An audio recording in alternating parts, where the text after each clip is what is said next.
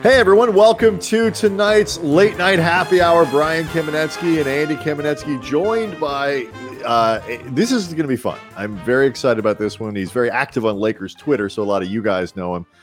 He's also happens to be ESPN, a social media specialist at ESPN. So he knows all about like memes and stuff, things the kids are doing, Andy. And he's the perfect guest for Thursday night hoodie night. It was hoodie night, and right. we knew that Grant Goldberg would be perfect exactly for hoodie night. Grant Hoodie Goldberg up. joining us. How you doing, man? I'm doing well. You know, I'm glad I got to come on following a Lakers win and not a loss, because I feel like the energy is going to be way up, and I won't be so doom and gloom. You know, the last show we did after a Laker game was after the Warriors loss, and Brian and I were both like, I'm confused about how to talk about this, because they don't lose often, and they don't lose often to teams that you really have a hard time picturing them losing to. So it really began. It wasn't even so much a down note or down energy; it's just like confusion. It's like, I don't know what to do with this. And then Grant, you get in that space like, well, am I supposed to be angry about this? Like, am I supposed to be like worried? Like it's their fourth loss of the year? But how? But like people freak out. Yeah, like I would say the sky starts falling, especially like when it sets in that the game is not winnable anymore, and then the takes start coming down, and people start talking amongst each other and just saying, "Oh, well, are they the same team?" Stuff like that. But I'm glad they bounced back, as they usually do following a loss. So tonight, the marquee game in the NBA was the Lakers against the Bucks in Milwaukee. Both teams coming off pretty high profile and disappointing losses, but the Lakers win tonight 113-106. The whole time I'm watching this game, I'm like, this is the strangest game I think I've seen all season. The Lakers in the first half couldn't get into the paint. Milwaukee was just dominating down. The Lakers had no fast break points. Milwaukee up and down the floor. Meanwhile, the Lakers were sticking in it by not turning the ball over, bombing three-pointers with incredible accuracy, and being really good at the free throw line. I'm like, I don't know who this team is. I've never seen this before. Yeah. No, that was the thing to me, is the whole theme last year was the team winning despite shooting terribly from three. And then when they start making shots, they look like the Avengers. And so we luckily, like, the team shot super well like the whole year, but we saw more of that tonight. And KCP, I think, has been just so rock solid.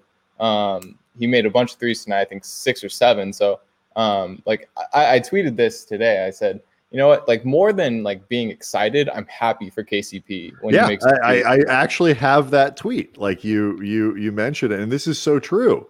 I think for so many people, like they get genuinely happy when KCP makes shots. Like exactly. This is you. That's 5:48. Yeah, I can confirm that. That's not Photoshop.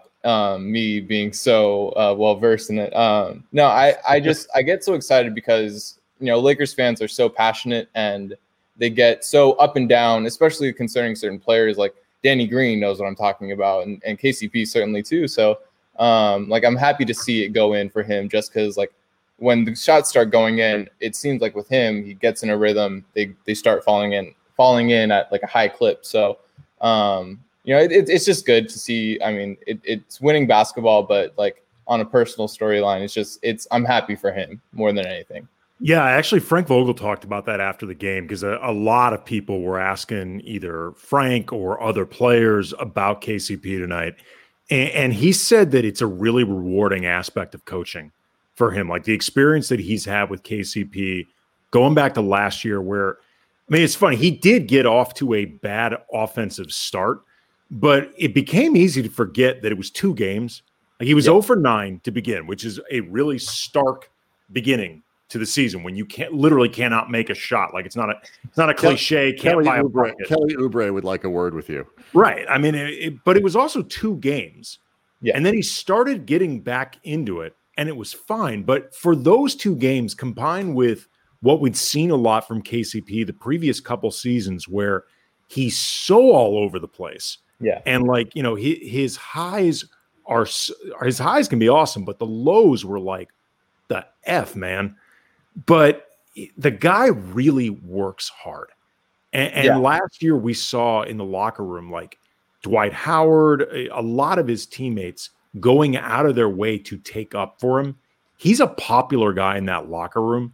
And I think a lot of guys have really enjoyed seeing this experience, Grant, of KCP just finding his own role and finding a way that he fits on this team. And I think actually now exceeding the expectations anybody had for him. Yeah, I would agree. Yeah. Yeah.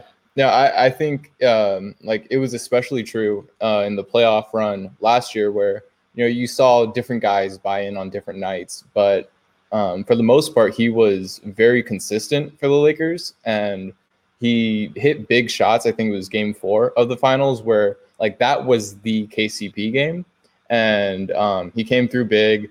And you see the reaction. I mean, the bench, last year and this year, but they got so excited. I mean, they're so excited for every play, every dunk, every fast break opportunity. But KCP puts up a shot and you see guys start to throw up their arms and throw up threes and get so excited for him.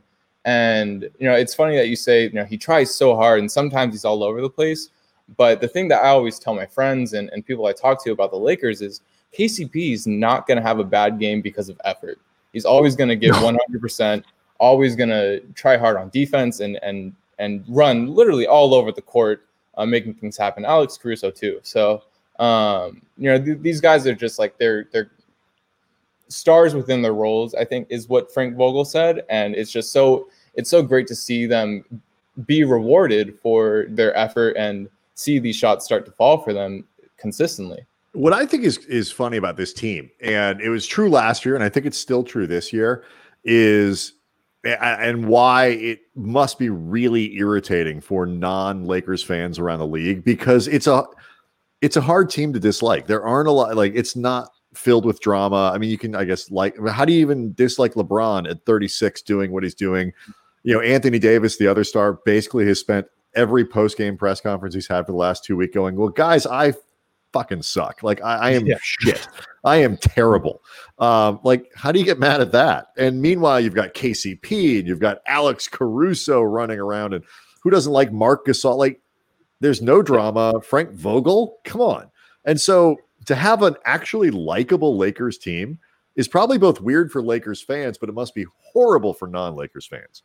Definitely. And I know that I'm going to probably catch some heat on Twitter for saying this, but sometimes I think about the same thing for the Boston Celtics. Like Jaylen Brown is a guy that I really rally around. Jaylen Brown's great. He's on and off the court, just like so awesome. And Jason Tatum's so fun to watch, like how he's expanding his game. St. Louis, 19 years old. So he's from St. Louis. Yes, he is. Yeah, and like Kemba Walker's always smiling. Like you love Kemba Walker. So it's Marcus like Smart is like one of the best role players in the league. Exactly. I mean, like anybody who says they wouldn't want Marcus Smart on their team either doesn't watch or is lying their ass off, or just hates the Celtics that much that they won't admit it. You want that guy. Yeah, like a basketball fan, like you love to see the plays Marcus Smart makes. Like it's like honestly, it's sort of an embodiment of like what KCP and Alex Caruso does, and the fact that he just does everything the team asks for. And so, but yeah, I love Marc Gasol just because of like, he's bought in totally. And like the Lakers did what they could to like accommodate him with an extra year on the contract, more money. And I think his impact on the team is really good because he obviously knows what it takes to win. And he does all the little things, the tip outs, showing AD a little bit more with the playmaking. And I think that is a little bit more why I'm forgiving with like the bad shooting streak, is just because he's doing so many other things to affect the game. Like he had that one pass out of the post tonight to LeBron when he was cutting for that dunk. And I was like, you know what? He might not make that play last year and he might turn around and shoot a jumper. But, I'm really excited to see, where this team goes, like even a month from now, 2 months from now, just because this team like doesn't seem to have 2 bad games in a row. And more often than not, they're able to string together these like 6-7 little mini win streaks, not mini win streaks. So they're 7 games, but I think a big factor is like the locker room. And I think Marc Gasol has done a good job to fit in pretty well. Montrezl Harrell, even more, Dennis Schroeder. commenting "that's tough" on literally every Lakers Instagram post. So I'm glad that funny is like you can. It feels right now like there's this unstated but clear thing right now with Harrell and the rest of the guys who are still with the Clippers, basically trying to make it seem like, well, it wasn't me. Like Montrezl Harrell is, to his credit, because he's playing really well, but you can see he is working really hard to fit in with this team. And all the Clippers that are there now can't stop talking. And maybe it's sincere. It may be completely sincere about how everything's great in this locker room now. Like we're all playing for each other. Marcus Morris said like everybody talked about it and they squashed everything. Right, that BS is gone, Andy. It's gone. Right. Yeah. It's gone. And both these things may be totally true, but it feels like every time one side talks, the other one has to make it more clear. No, it wasn't me. It was them. It was absolutely them. Yeah. You know, go ahead. Or him, depending on which side. Yeah, it seems like it's one of those like mutual breakup things. Like it was just the best thing for both sides. And, I mean, maybe for the Clippers and, I don't know what's going on in the locker room. Like only a handful of people know, but like they know what not to do now. They know what not to do. And like the guidelines of, okay, well, we did this last year. This is not working out. What can we do to shake things up? And like, I'm glad that Montrez like in this locker room now, and that he seems like such a fun guy and he's fitting well. Him and AD like go back and forth, and like that one mic'd up on Christmas with the shoes Trez was wearing was hilarious. It's just another thing. It's just another thing to like point to and be like, you know what, that really speaks to the Lakers chemistry within the locker room to like lose some key guys in Danny Green and Dwight Howard and plug in these other guys, and it's seemingly like a seamless fit. I'm just excited because, we still have not gotten that hallway series that has been promised in one form or another for like a decade. And last year, even if it wouldn't have been in the hallway. This year, and when they get there, they're all going to say, it's not a big deal. It's about getting to the finals. It's about this, that, whatever, except for Trez. Trez is like, no, I fuck that. I don't like these people. Like, I don't like them, and I want to beat them badly. Like, I am here for that. And I'm here for all of those guys throwing shade at him, too.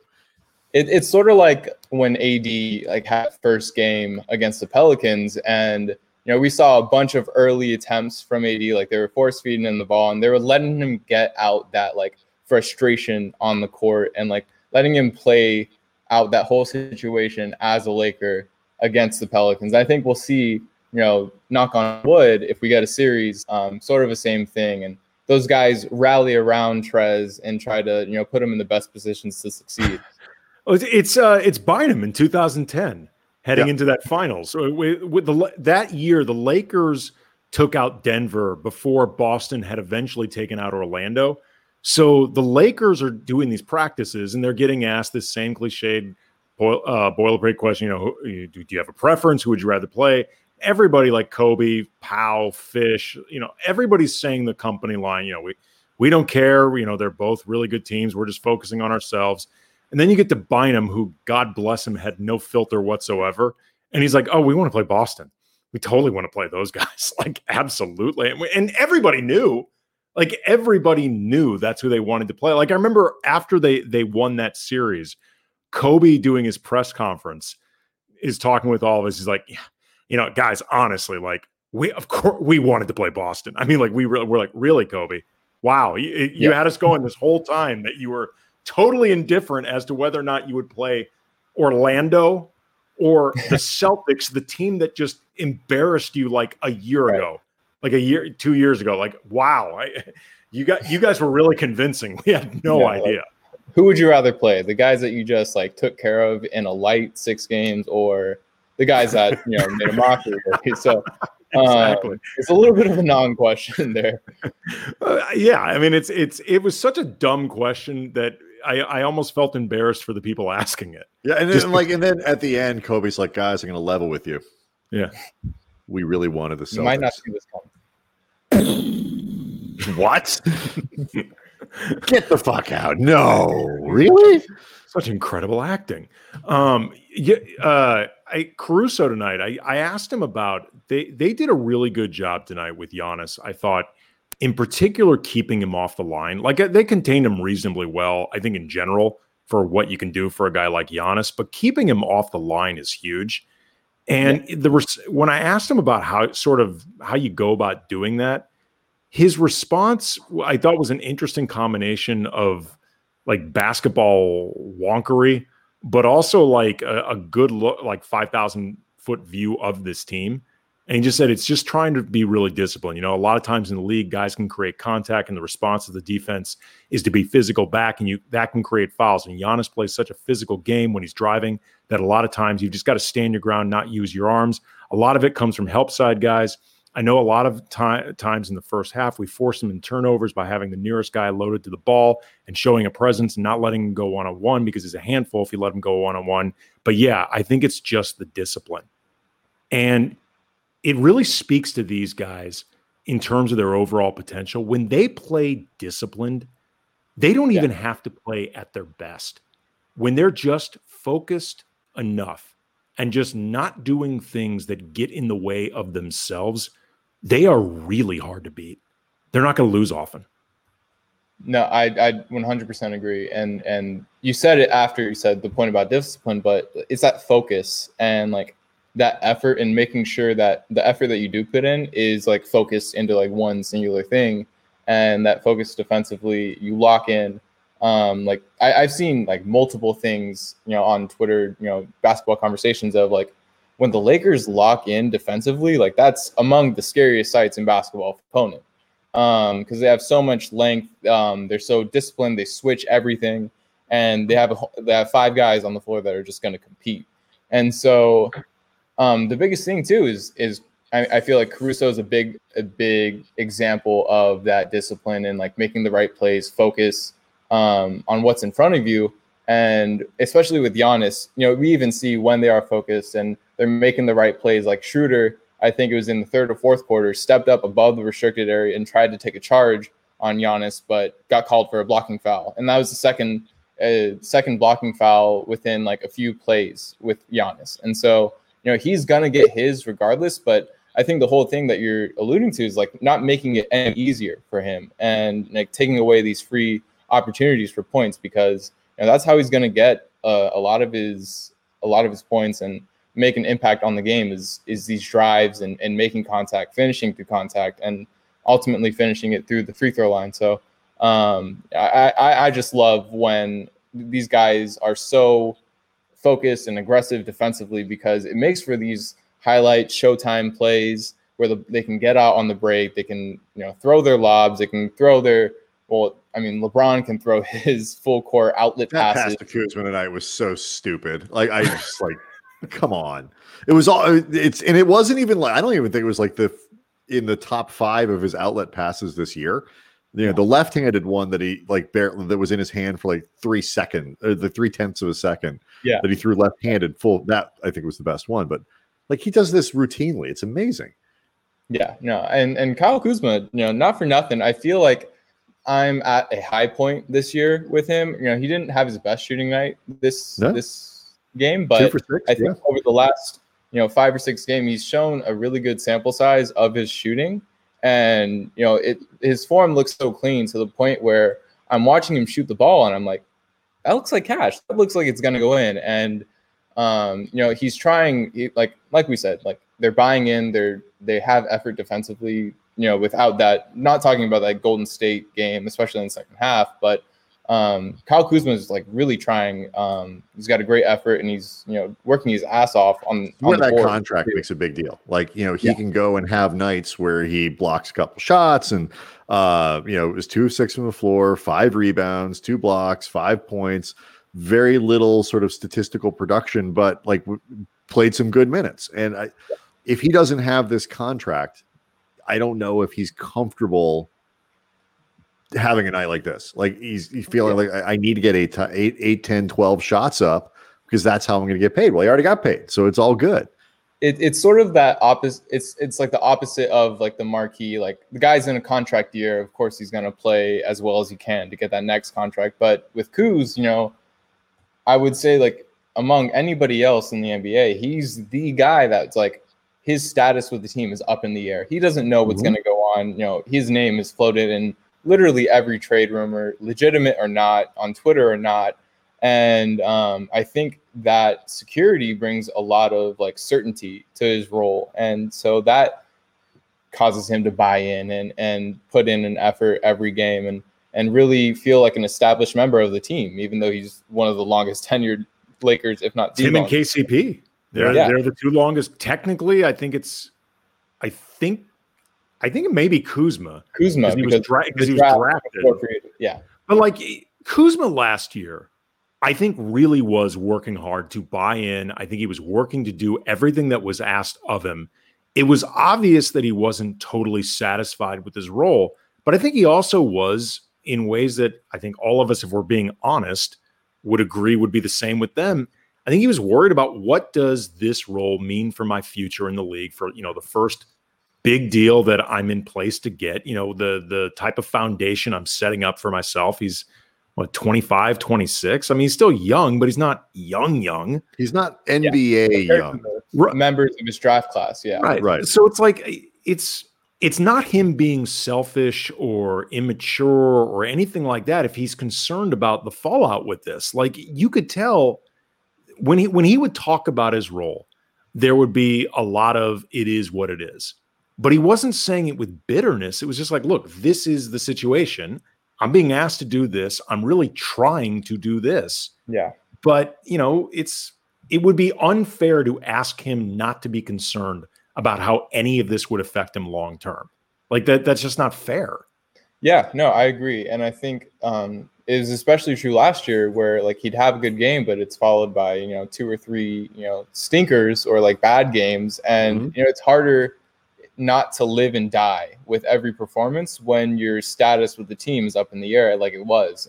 And so this contract, it grounds him and it provides that stability. And it's okay to have a poor shooting night like tonight, but you see he impacts the game in other areas and he's shooting the ball well like through these last few games. So it's really nice to see like him get rewarded and him like that contract already starting to pay off. It's another happy story. Like this whole team is just filled with like happy stories. And I personally am in a place where I am no longer interested. Not that I ever really was. It was never this guy. Much more interested in rooting for people's success than I am for failure, even though failure is a great driver of conversation. There's got to be a better way to do it. So the Lakers 12-4 now, 8-0 away from home, started the road trip. Great kickoff to that. Maybe circle back to this game in a little bit. You, Grant, though, are famous, I say, for your jersey redesigns. And so we want to sprinkle some of these in throughout. We'll talk some memes, talk NBA social media and all that. But I want to start with these because obviously, like when you redesign a Lakers jersey, there's some pressure there. So this one, like, can you like what goes into making like kind of redoing this? Like, what did you do with this is the classic home gold jersey? Explain, by the way, too, like with redesigning it, what that means in terms of, is this your own reimagining of it? Is this something that you're actually doing with the teams? Like, just so people understand what it is. Yeah. I think the main thing that I have in mind when I go into like a jersey redesign or even like a refresh, which I'd more describe that Lakers jersey, just that example, as a refresh, because all I did was change the shade of gold or yellow in their case with the current uniforms. And like, I know that's like a particular gripe that the fan base has. And so, I mean, basically I'm catering to what the fan wants, but I'm also like staying true to myself and putting out something that I think looks good and I'm satisfied with, because like at the end of the day, if I don't like it, I'm not gonna put it out there for everybody to see. So I keep the team in mind. I keep what they've done currently and in the past in mind, and I try to work off of that and give something that's like more realistic, but also like something new but also stays true to like what the team is. So with the Lakers, I did them last. Out of every team, I did them last because, they've always had, biased, but I think it's true, like the best look in the NBA. And I think just such a classic look. So you don't want to do a bunch to like tweak and alter that. So I really just wanted to like correct something that that the fans would always talk about. And that was probably the biggest piece of feedback was like, thank you for changing the shade, just because. Right. Because as Nathan Mark pointed out in the chat, like the ones right now are like, they look like highlighters. Yeah. It's not right. All right. This one, I mean, that's awesome. Yeah. Now, that with what kind of classification, like what category does that fit in? Throwback. This is a throwback. I always try to work in a throwback or two, if I don't work off of like a certain throwback for inspiration, because like that's what teams like to see. Like I love to see the throwbacks on the court. Like I think it's a good like representation of the team's history, and like it's something different to see. But also it's like I said, it's true to the team, and it looks good. Like I think the Lakers have had a lot of good looks, so why not? What did you do with that one? What were the adjustments, tweaks, things like that? No, I literally just tried to bring it to life in like the new NBA like Nike jersey, Nike look. That's why it has like the wish shopping on it. And but yeah, like every like detail, whether it's like the side stripes or the collar, if it's a certain way before, for the throwbacks, I try to stay true to them. So I try to apply that to like the new modern NBA jersey. All right. So you've done something with this one that I have to say. I am not a big fan of the movement towards including black in everything. I don't believe in it. And I get the tie-in when it comes to like the Kobe stuff and whatever, but you've done something here. You've managed to put black into a jersey in a way that is awesome. That is a great jersey. I would wear the hell out of that if I were the kind of person who was comfortable wearing a tank top, which I'm not. This, you seem to have incorporated like the Kobe look with the Sunday whites. Yeah. Can you make this a thing? Like, do you have that kind of authority?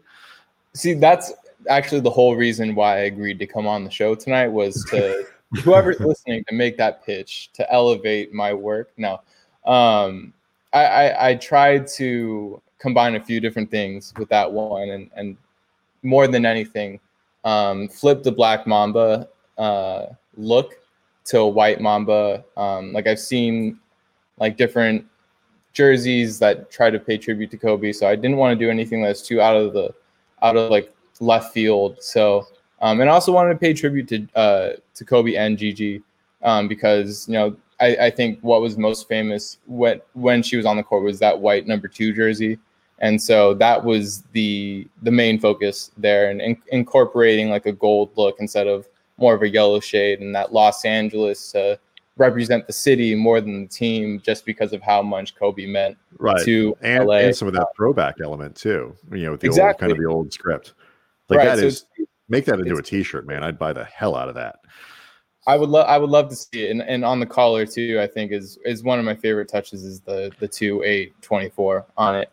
Just another little tribute. That's not, it's more subtle than it's obvious. In the back for people who couldn't see it. It's at the back side of the jersey. Me scrolling my mouse over it doesn't help. But all right, so now on to the last one before we move on here. Every year, people who follow us on Twitter know that the first time the Lakers wear the purple uniforms, I tweet out the following: the black side panels are an abomination. Every year. And every year, Dave McMenamin, your colleague at ESPN, like tweets back to me that I'm wrong and I have no taste in anything and I'm just a stupid person.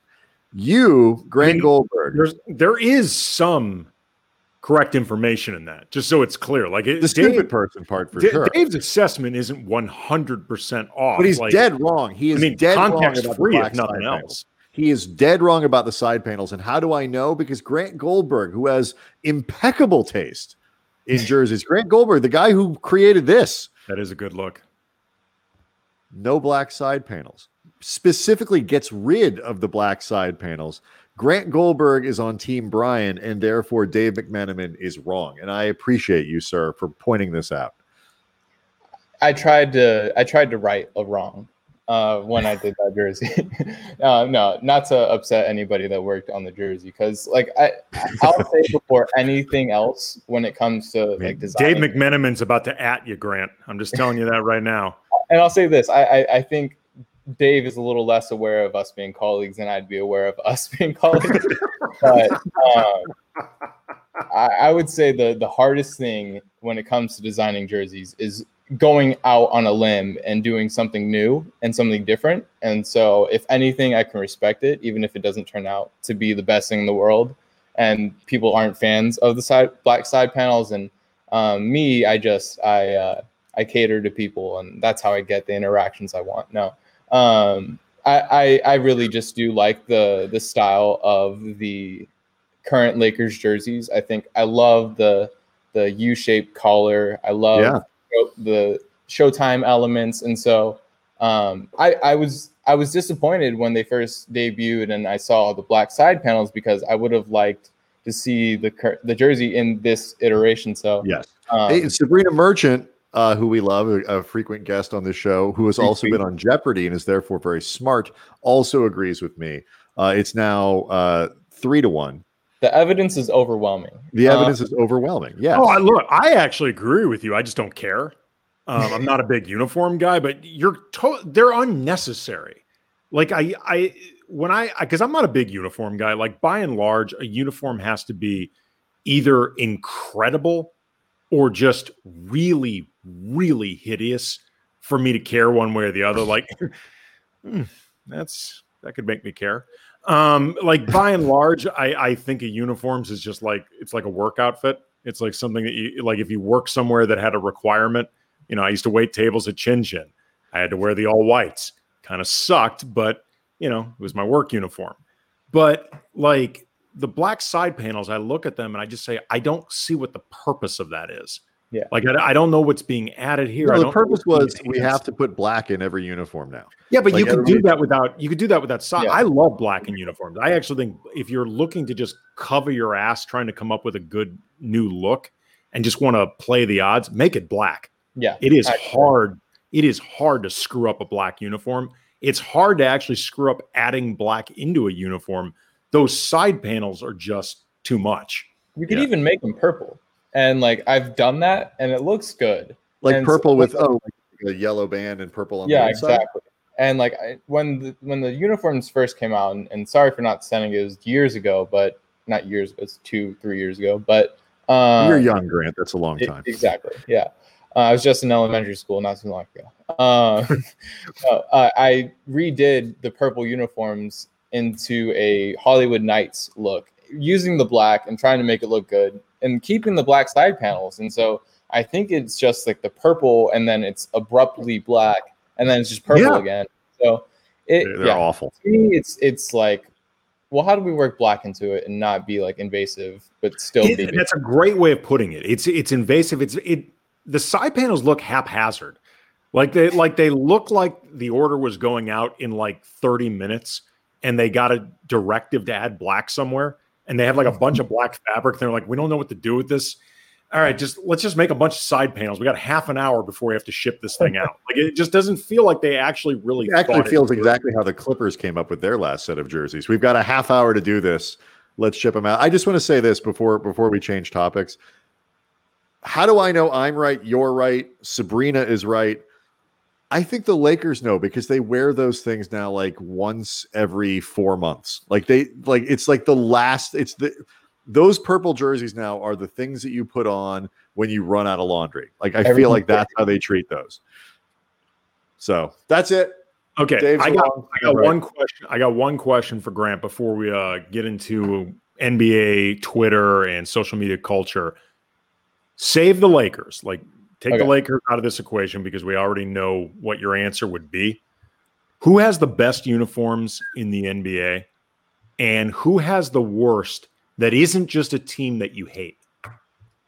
Oh man. Like trying to keep it objective as opposed to. He actually sent me these. I asked him this question. He sent me these. Are those the city jerseys for the Pelicans? Those are the city jerseys. God, I'll refrain. New Orleans been through No comment. I don't want to say anything regret. No. I think those are my least favorite out of every look in the NBA. I think as a whole, NBA Twitter wasn't too big on every city look throughout the NBA, but those I think were the clubhouse, like whatever, in last place. It wasn't the clubhouse leader. So I would say the worst. That's tough. I mean, I know a lot of people don't like the Thunder, and that's why I tried to like flip that and do something completely different. Let's see. I do like the Blazers. I think they have like a very classic look. Yeah, great. Blazers they don't have do too great much uniforms. to change it up, and so I like that a lot. That's a good question because like I don't try to like think too negatively. Like you said about like the Lakers, you don't like to think negatively. You like to like have the positive stories. So I think the Spurs could do a lot more than like the monotone black, silver, and white. That feels like one of those instances where you really take on the culture of your coach. Because I can promise you, Popovich does not give a shit what the uniforms look like. Yeah. If anything, they're like, hey, what do you think? And it's like I don't care. When do you think the last time they ran this by Pop was? Like 2000? like seriously. Like Pop must be so indifferent to all that stuff. Yeah, no, I think we're on, like, me and Pop are on opposite sides of the spectrum when it comes to uniform stuff. So we wanted to talk with you also too, because as you said, you're a big, active, known member of. Oh wait, I forgot. We have a question from a follower on Twitter at HFFagan. Not sure who that is. Said to ask Grant about whether his crippling addiction to jersey swaps is ruining the NBA and the main reason ratings are down. 100%, I take that responsibility and blame. I don't know who that joker is who sent that, but yeah, when you wield the power that I do on a daily basis, I think what is front of mind is just how can I make the basic NBA fans' day worse and make the coverage about basketball just the absolute poorest quality. No, Harrison is the funniest guy, but I think there's a lot of NBA Twitter where it's like, oh, talk about this guy, talk about my guy, and like some people might not like your guy, so why talk about them? But I think it's so funny how like that's such a big part of like the NBA ratings discussion when there's just like so many other factors in like that whole situation where like when it comes down to the grand scheme of things, not that many people in the world are on Twitter and not that many people in the world are on Instagram compared to the people that are watching the games too. So I love Harrison, but I'm not paying attention to anything he says for like the near future. All right, well, as you said, though, you are an active member of Lakers Twitter. You are a very known commodity on NBA Twitter in general. Like, how did you first enter this world, and when did it become apparent to you, like, this could actually be a career path for me? Yeah. So I started with a site, and I think they still, to this day, produce like really great NBA content, Lakers content, and don't necessarily have the following that like other sites do, but Lakers Outsiders is where I got my start, and like there's some great friends that still work at the site, and so I started writing like stuff, and I like whether it was reports, editorials, editing other people's stuff, like that's what I got my start doing. I was in journalism class in high school. And so from there, it went to live tweeting games and controlling the Twitter handle and like sort of learning the ropes on Twitter, what works, what doesn't, and thinking, wow, like, I may have a knack at this and like, this is fun. I like this. And so from there, it went to Silver Screen and Roll. From there, it went to Foreign Blown Gold and back to Silver Screen and Roll. So through that little trip through Lakers Twitter, Like some people started following me, but like more than anything, I met some really great people, really smart people when it comes to the game of basketball. Like Pete Zayas, Darius Soriano, not Harrison Smart's a little Finnegan. much for me. Yeah, Let's not overdo I'm this. not sure how smart he Okay. is. Yeah. Everybody calm down. You know what? I was trying to uplift people, like we were saying before, but if I'm going to be You honest, can cut him those down. guys It's fine. can kick it. No, Look, it's still 2021. I mean, a little cynicism's fine. Yeah, I mean, he's a nice guy, but let's not go overboard. But, like it's interesting you talk about this stuff, like because Andy and I, we sort of have done stuff kind of throughout. Like we've done video, and video is like a thing. Like we've kind of tried these things as they come out. People who are younger than us, people like you, have kind of grown up in this world of NBA Twitter and NBA social media, regardless of the platform, at least from what I can tell, is very different. It's like it's a unique thing in sports. Mm-hmm. Like it drives stuff in basketball differently than the NFL doesn't have that in the same way, and Major League Baseball doesn't have Twitter like that.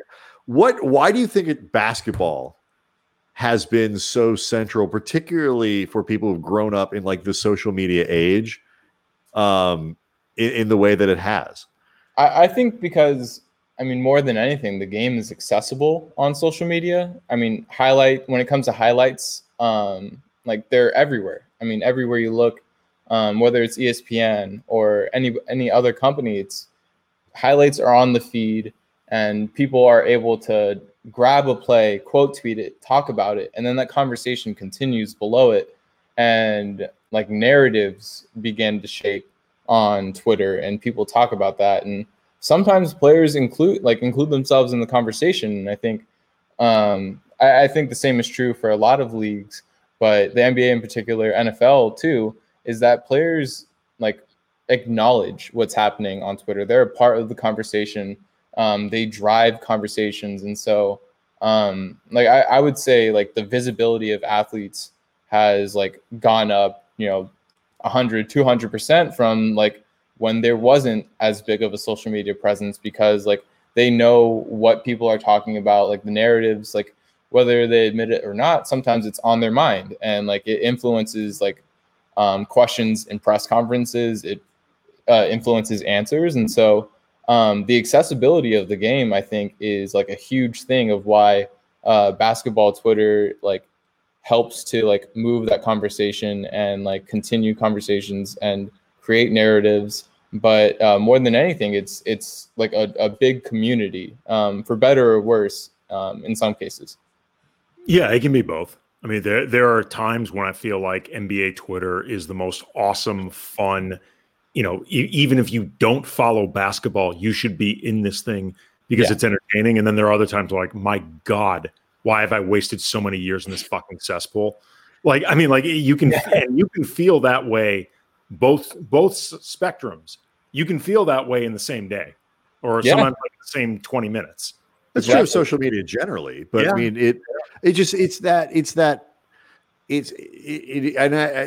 I think some of this comes from Andy and I, when we've done this show, we did however many episodes when we were still with the station, and now we're actually, and thank you everybody for the support in this. We are nearing 100 shows as an independent entity, which is both crazy and I don't know. I'm not sure what other adjectives are frankly.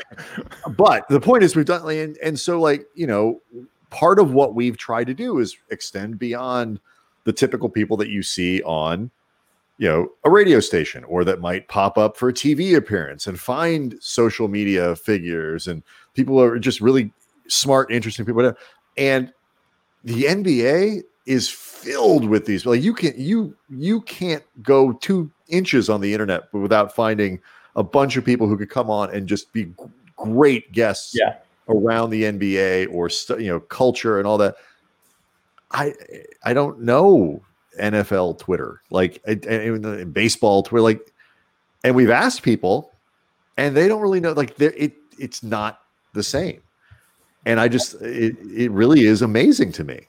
Yeah, and I think it's because the NBA is so player centric, and like the NFL, for how much it may have changed in the last few years, but it's viewed as the no fun league, or like it's like it works against players sometimes, and like the MLB, I can go on about how like the game is like behind other leagues in terms of like putting players forward and like promoting bat flips and like players talking back and forth, because like that's passion and that's like love of the game. And I feel like that's defined so differently in like in baseball's like unwritten rules, like passion and love for the game, like that's changed. And so I think what the NBA does really well is like they like are like player first in some scenarios. Like I won't say every scenario, but and these players, like I said, are on Twitter and they're in these conversations, and they see what people are talking about. And so like not to say that there aren't NFL players on Twitter and MLB and whatnot, but I think the NBA is a little bit more forward in these players and promoting them and having them have fun, and more than anything, yeah, just like not inhibiting that. Here's throw up some of the work that you've done. First, a couple that you made in tribute to Kobe. It's very cool. Really, it's nice work. Let me get this out of the way. Yeah, I appreciate that. Yeah, I actually caught a little bit. I did two versions of that. I did an 8 and I did a 24, and so in some areas I included some players, and others I did others. But in the 24 version, Iverson wasn't in that, and I think that's what caught the most heat. I mean, obviously there was a tremendous positive response, and it really touched me to see something that I did represent Kobe and Gigi in some capacities. Obviously, a little less than Kobe in that picture, but just like symbolize like the competitor Kobe was and the competition that he had to go through, whether it was with Shaq, without Shaq, with Pau, without Pau. I think when you stack it up against any other player, it's just as fierce a competition. And it shows how fierce of a competitor Kobe was. I think it encapsulates that a little better in the 8 version, just because you see like the ferocity and the tenacity in his play style, and how he really wasn't afraid of any of these guys. And that's what I really wanted to showcase in these two pieces. And then I like this one of LeBron after. I mean, it's striking, even though it's actually fairly simple in terms of what you're putting across. Yeah, that I think. I mean, I think it's not much of a competition when I stack it up to anything else I've done for work and personally, just because, like you said, it's so simple, but the message gets across fairly easily, and it's visually striking. I think I did like 4 different versions of that depending on his uniform, but I think just the emotion in that photo, holding the title, and I tried to pay tribute where I could with like Kobe sneakers, with the Lakers greats, the jerseys in the back. I didn't notice that. I don't know sneaker culture well enough to know that. That's a great detail, though. And I guarantee the people who know that stuff would pick up on that. That's really cool. Yeah, but more than anything, it's so surreal being able to see something I did garner that sort of response and like positive feedback.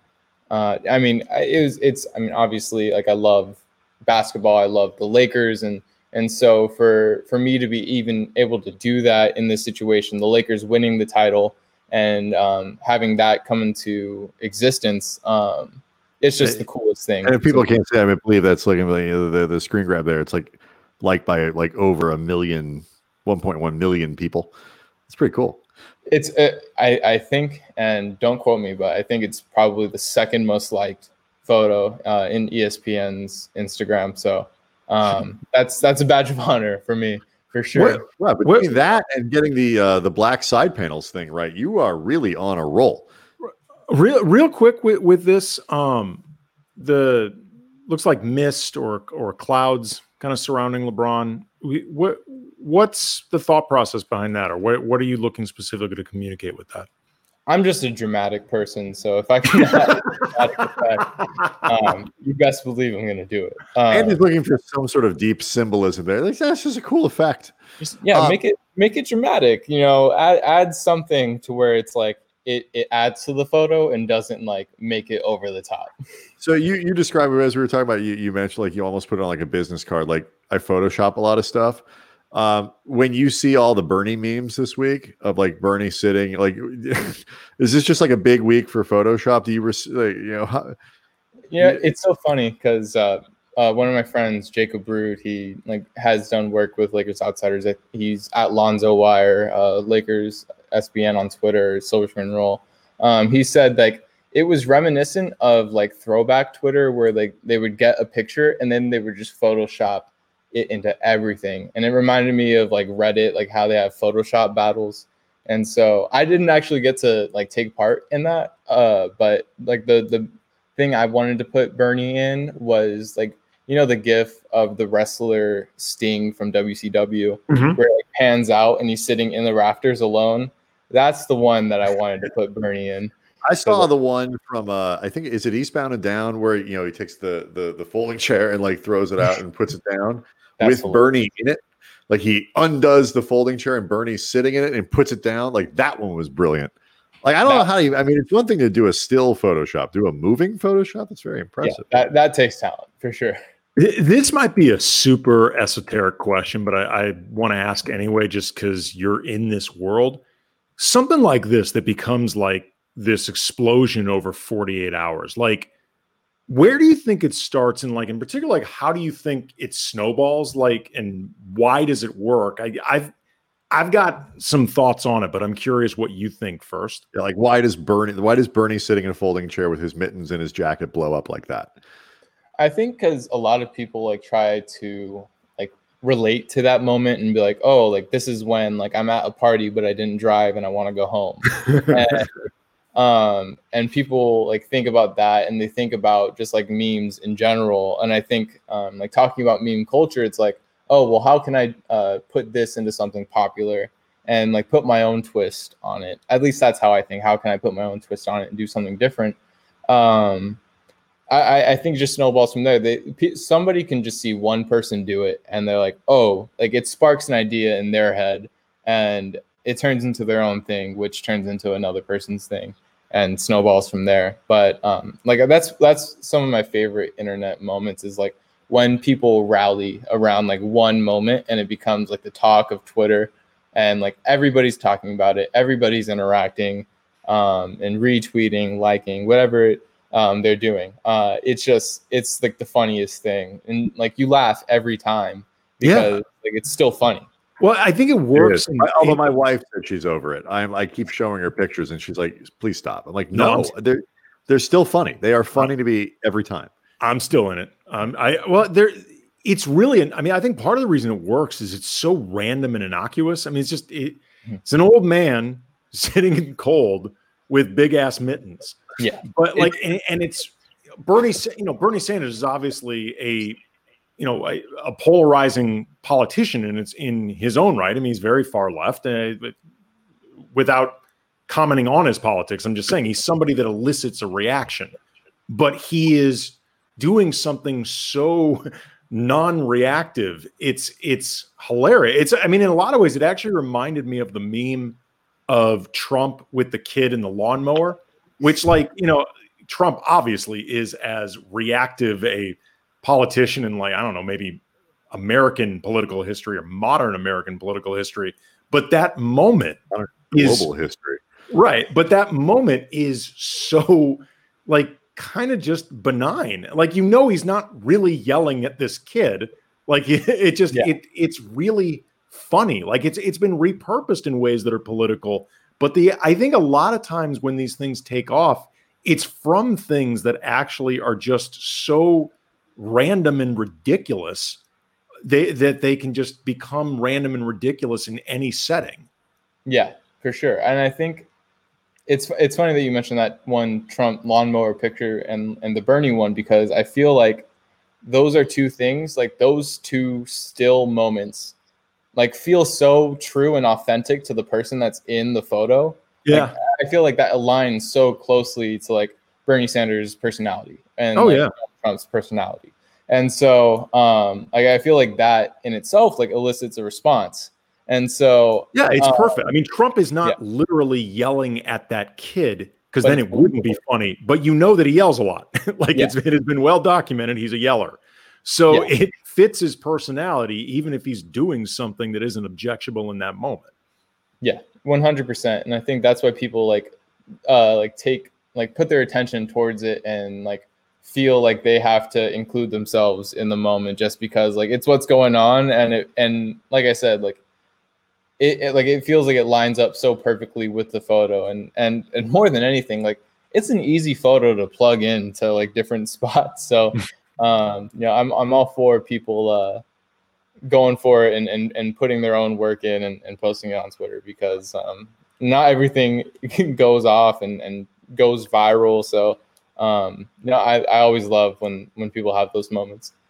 Yeah, you know what though? The ease in which it can be dropped in many different ways. Mm-hmm. You chop him in half and he can be lying on the floor. You put him like I like the one in the roller coaster. I think that one's really good. The one with him sitting with Woody Allen on the bench is really funny. I mean, they're just, but it's a very manipulatable photo. It was really funny. I saw, I don't remember which political writer, one of the many follow on Twitter, but said like, all right, the next person that posts the Bernie meme after like midnight tonight Eastern is going to prison. And Josh Barrow, a different political writer that I follow and like, tweeted the Bernie meme, but he's in Oz, the HBO prison show. It was awesome. And it works. He's just sitting there with those guys. Relaxing, his mittens, his mask. Totally works.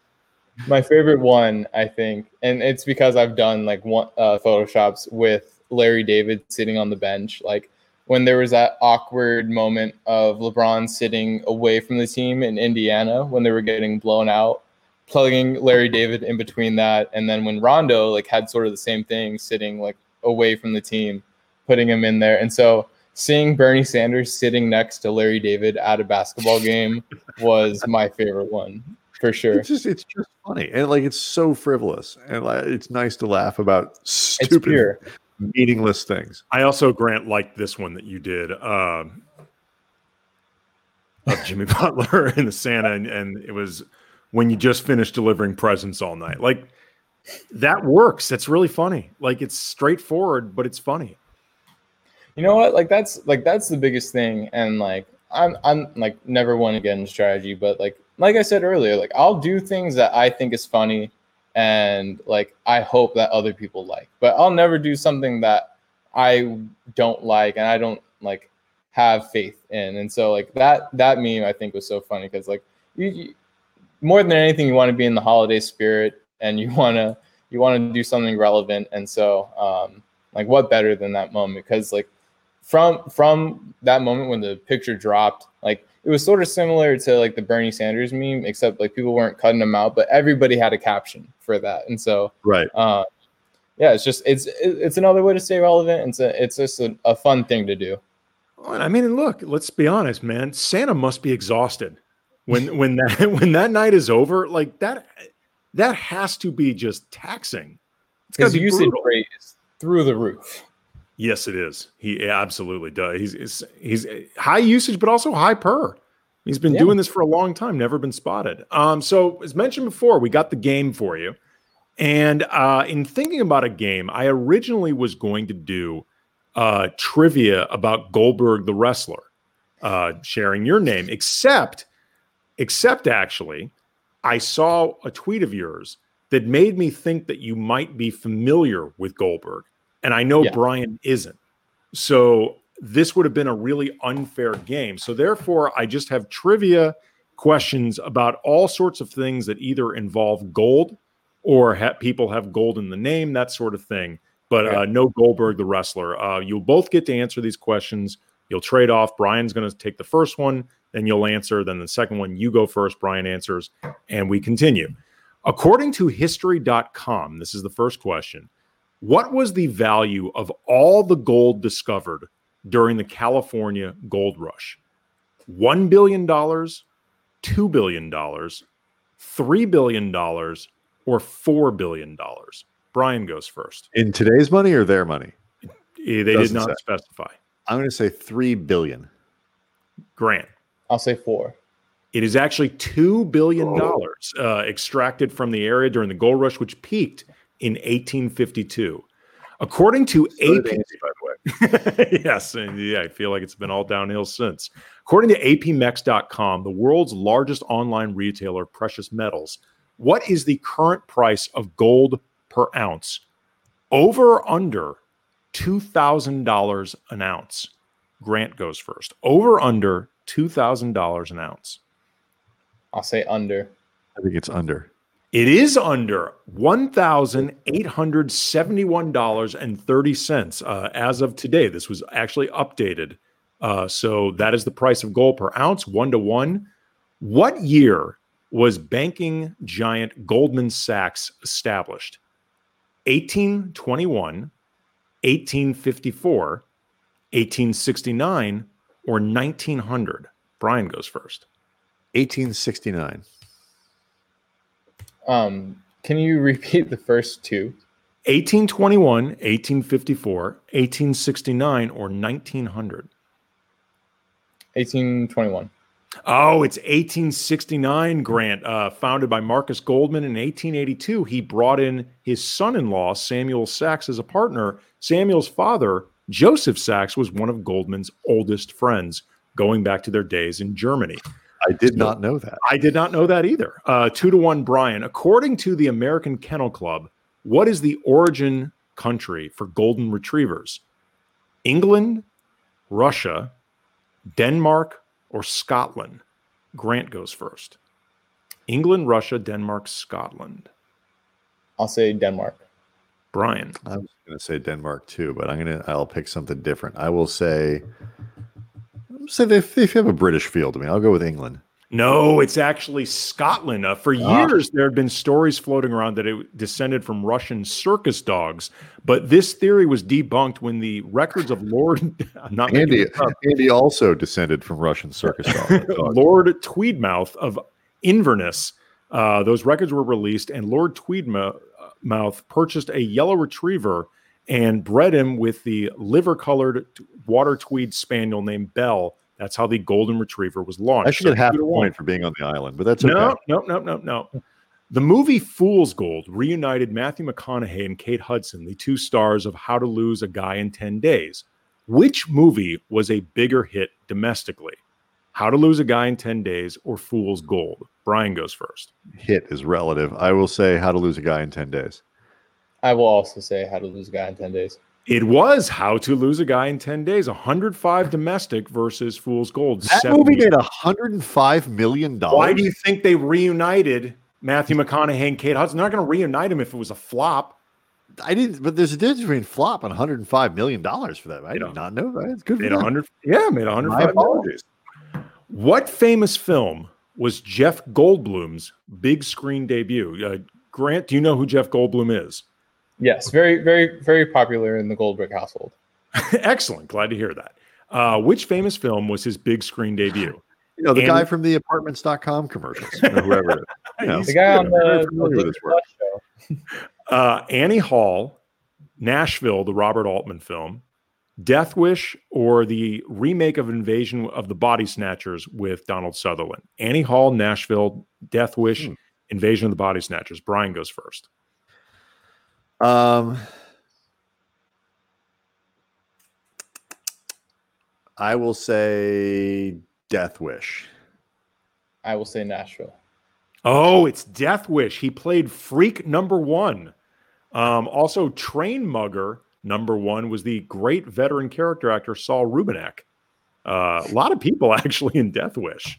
But that was his debut. 4-2, Brian. I was once in a play in high school where I had 3 lines, 5 costume changes, and 4 roles, all of which had numbers, none of which lower than 3. So just putting that out there. What movie did Goldie Hawn win the Oscar for Best Supporting Actor? Sugarland Express, Swing Shift, Shampoo, or Cactus Flower? Sugarland Express, Swing Shift, Shampoo, Cactus Flower. Grant goes first. Sugarland Express. I believe it's Shampoo. No, it's actually Cactus Flower. She played the girlfriend of Walter Matthau in a decided case of a movie character, a movie character outkicking his coverage. Walter Matthau was probably 73 when that movie was made. Jesus, that's inappropriate. Goldie Hawn was like 12. That was not going to happen often. The song Gold Digger by Kanye West makes prominent use of a sample of I Got a Woman by Ray Charles. True or false? Grant will go first. I Got a Woman is a cover. True or false? I Got a Woman is a cover. I will say false. I will say true. Every song back then was a cover. No, it is false. Ray Charles wrote the song, and it was his first big hit, #1 on the R&B charts. Last question. Brian is up 4-3, but Grant, total coincidence, this last question's worth 2. So you actually have the opportunity to come back and win. Your lucky night. On so many levels. No surprise, but Meryl Streep holds the record for most Golden Globe nominations in film for an actor or actress. She has 29, which is staggering. Who has the second most nominations in film of an actor or an actress Golden Globe nominations? And the 4 people I'm about to name are for real the next 4 behind her. Al Pacino, Jack Nicholson, Jack Lemmon, or Shirley MacLaine. Pacino, Nicholson, Lemmon, or MacLaine. Brian goes first. Correct? Who does the I will say Pacino. For Golden Globes, I'll say Pacino. I will say Nicholson, just in the Lakers spirit.